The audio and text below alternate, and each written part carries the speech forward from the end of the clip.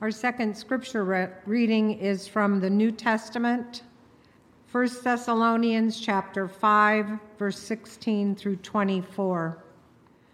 Rejoice always, pray continually, give thanks in all circumstances, for this is God's will for you in Christ Jesus. Do not quench the Spirit, do not treat prophecies with contempt, but test them all. Hold on to what is good. Reject every kind of evil. May the God himself, the God of peace, sanctify you through and through, and may your whole spirit, soul, and body be kept blameless at the coming of our Lord Jesus Christ.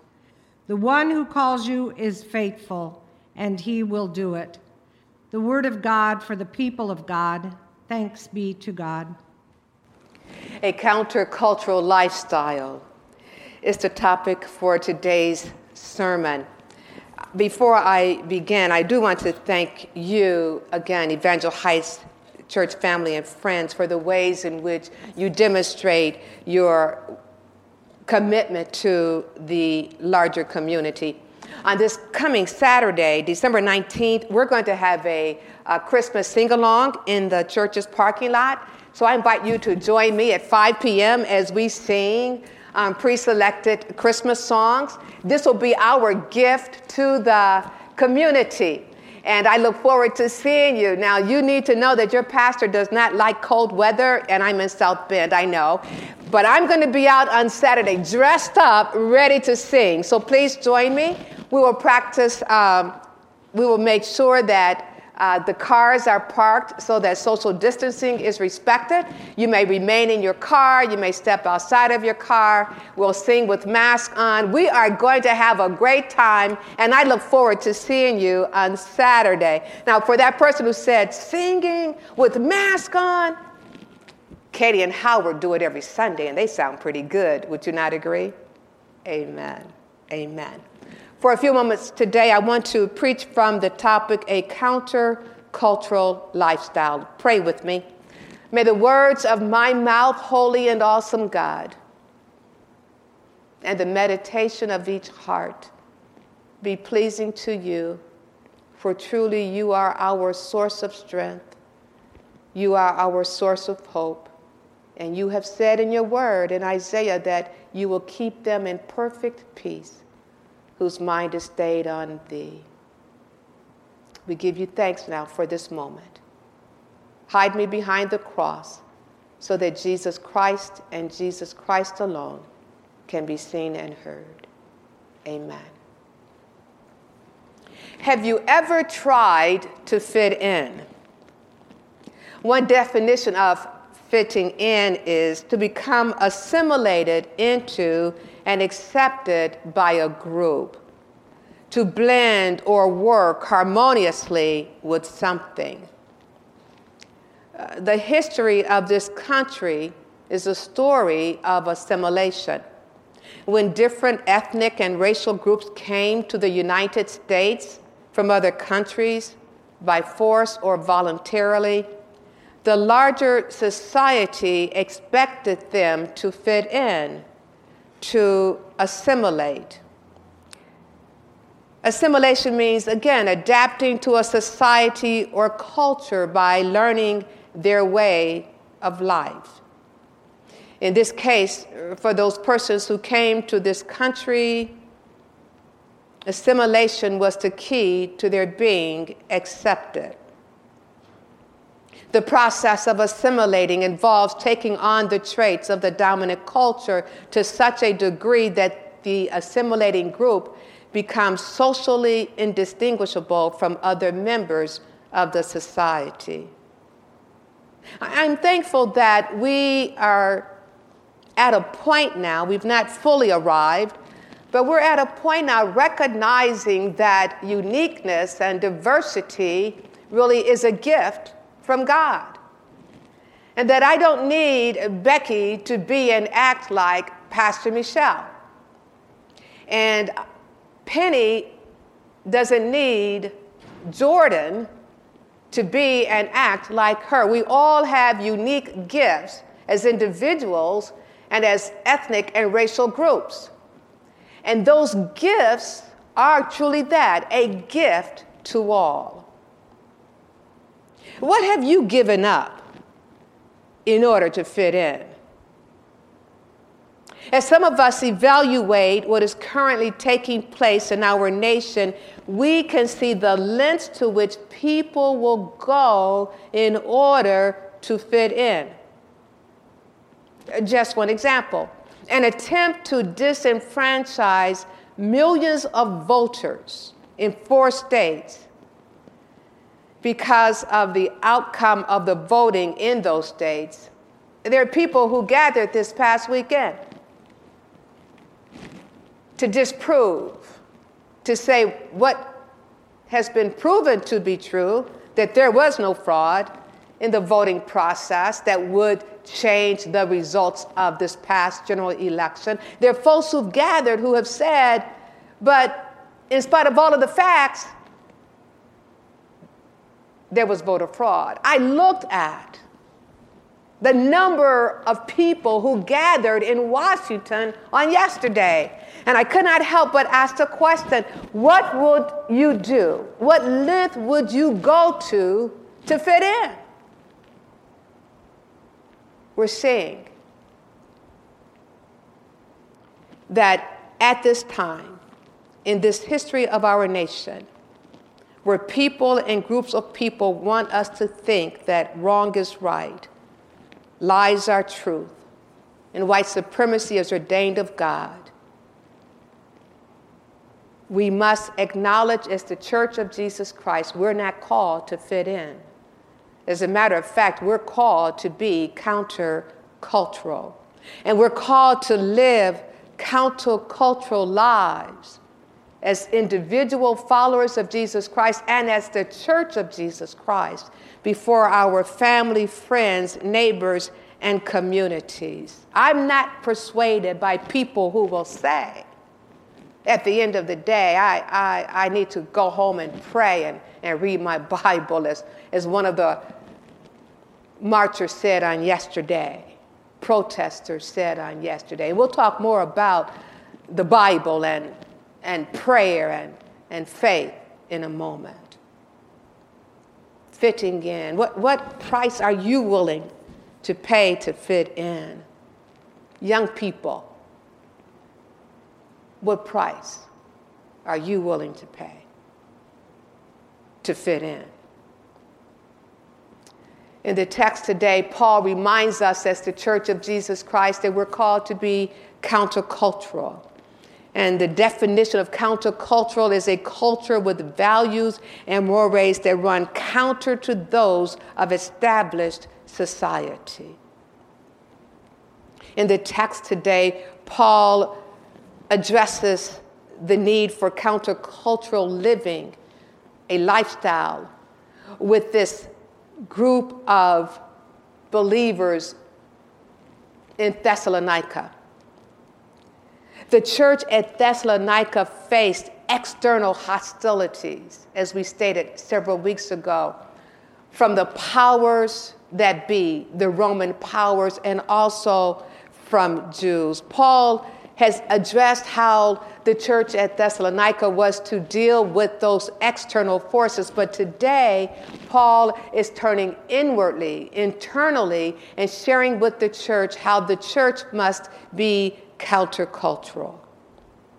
So what does Paul tell us? There are 3 things. First of all, Paul says, rejoice always. You've heard this theme throughout this worship service today, rejoice. Philippians chapter 4, verses 4 through 5 says, may you always be joyful in your union with the Lord. May you always be joyful in your union with the Lord.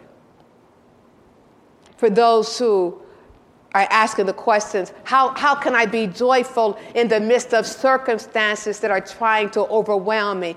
Paul is not saying that you're to be joyful because of the circumstances. Paul is saying you're to be joyful because of the union that you have with the Almighty God. And because of that union with God, you're able to see all of life's circumstances and situations from the perspective of one who recognizes that this life is not all that there is, but there is a life that will be ushered in by the second coming of Jesus Christ. Paul reminds us that the kingdom of God that we see glimpses of now, one day will be fully recognized when Jesus Christ comes back. And because of that hope, because of our union with God in the midst of and even in spite of what takes place in our lives, we can still rejoice. We can still have joy in the Lord. Joy in the midst of affliction. Not based on present circumstances, but based on our relationship with God through Jesus Christ that gives us a perspective that we are to have. Paul says, pray without ceasing. Constant prayer is needed and necessary. Yes, there are hostilities that this church at Thessalonica was facing. And Paul said to them, pray. And then Paul says, rely on the Holy Spirit. According to the Gospel of John, chapter 16, verses 8 through 11, the Holy Spirit's role in the world is to reveal and guide the believers in all truth.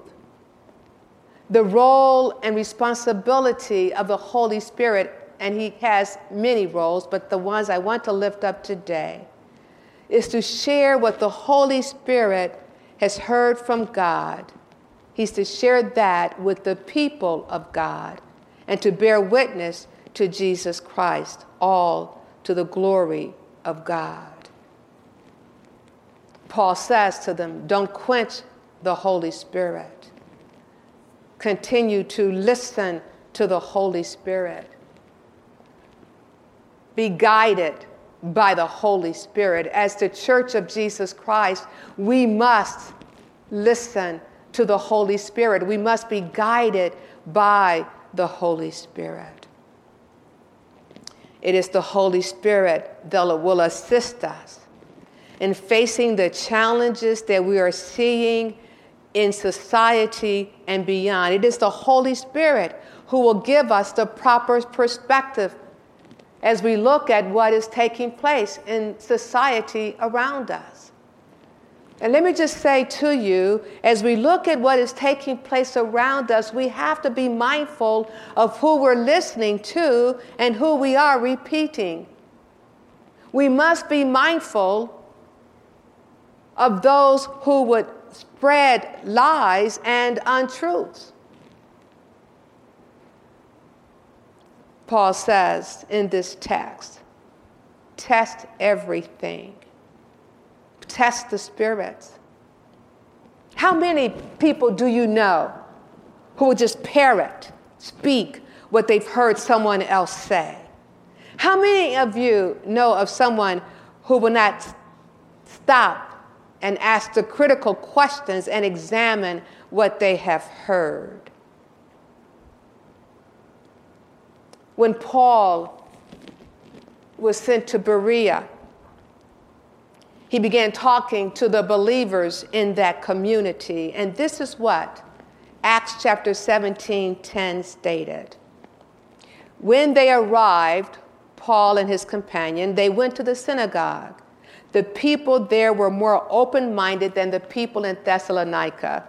They listened to the message with great eagerness, and please hear this, and every day they studied the scriptures to see if what Paul said was really true. You test the Spirit by looking at God's word. We test the Spirit by studying God's word and asking the question, is what God has said to us in alignment with what you are saying? And if it is not, then we cannot listen to the individuals. In 2 Timothy chapter 2, verse 15. It reads, "Do your best to present yourself to God as one approved, a worker who does not need to be ashamed and who correctly handles the word of truth."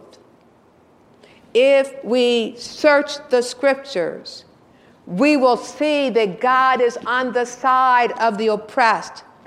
If we search the scriptures, we will see that God is not on the side of the oppressor. If we search the scriptures, we will see that God is on the side of the poor, the marginalized, the orphan, and the stranger. We will see that God is not on the side of the liar nor the deceiver. We must search the scriptures.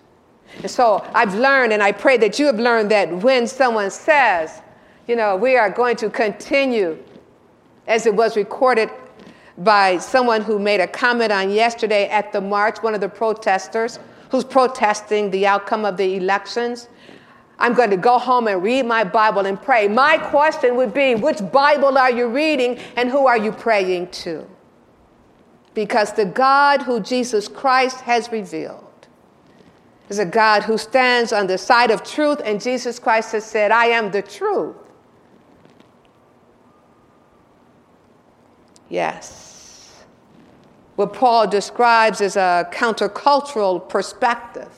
It's a perspective that goes against the norms of the day. And I'm mindful that even today our institutions are being threatened, and people may not trust our institutions as they once trusted them. But let's be very clear that the institutions that were supported, the institutions that were lifted up, the institutions that were viewed as necessary to abide by as little as 10 years ago, as little as 5 years ago, today, now all of a sudden, those institutions are no longer valid.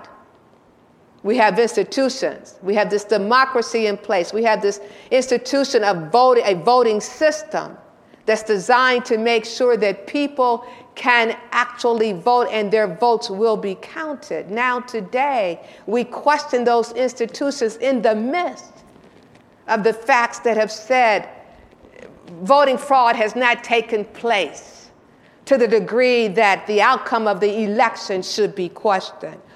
Test everything by the Spirit. Test every spirit and make sure that what you use to test the spirits by is the Word of God. For such a time as this, you and I, followers of Jesus Christ, believers who have claimed to be a part of this community of faith, a community of faith that has been given the challenge to advance God's kingdom here on earth for such a time as this. You and I are called to not become so distracted by what's going on around us or even within our homes that we lose sight of the need to continue to lift up the name of Jesus Christ as we advance God's kingdom here on earth, beginning within our homes and then extending into our communities, into our state, and into the world.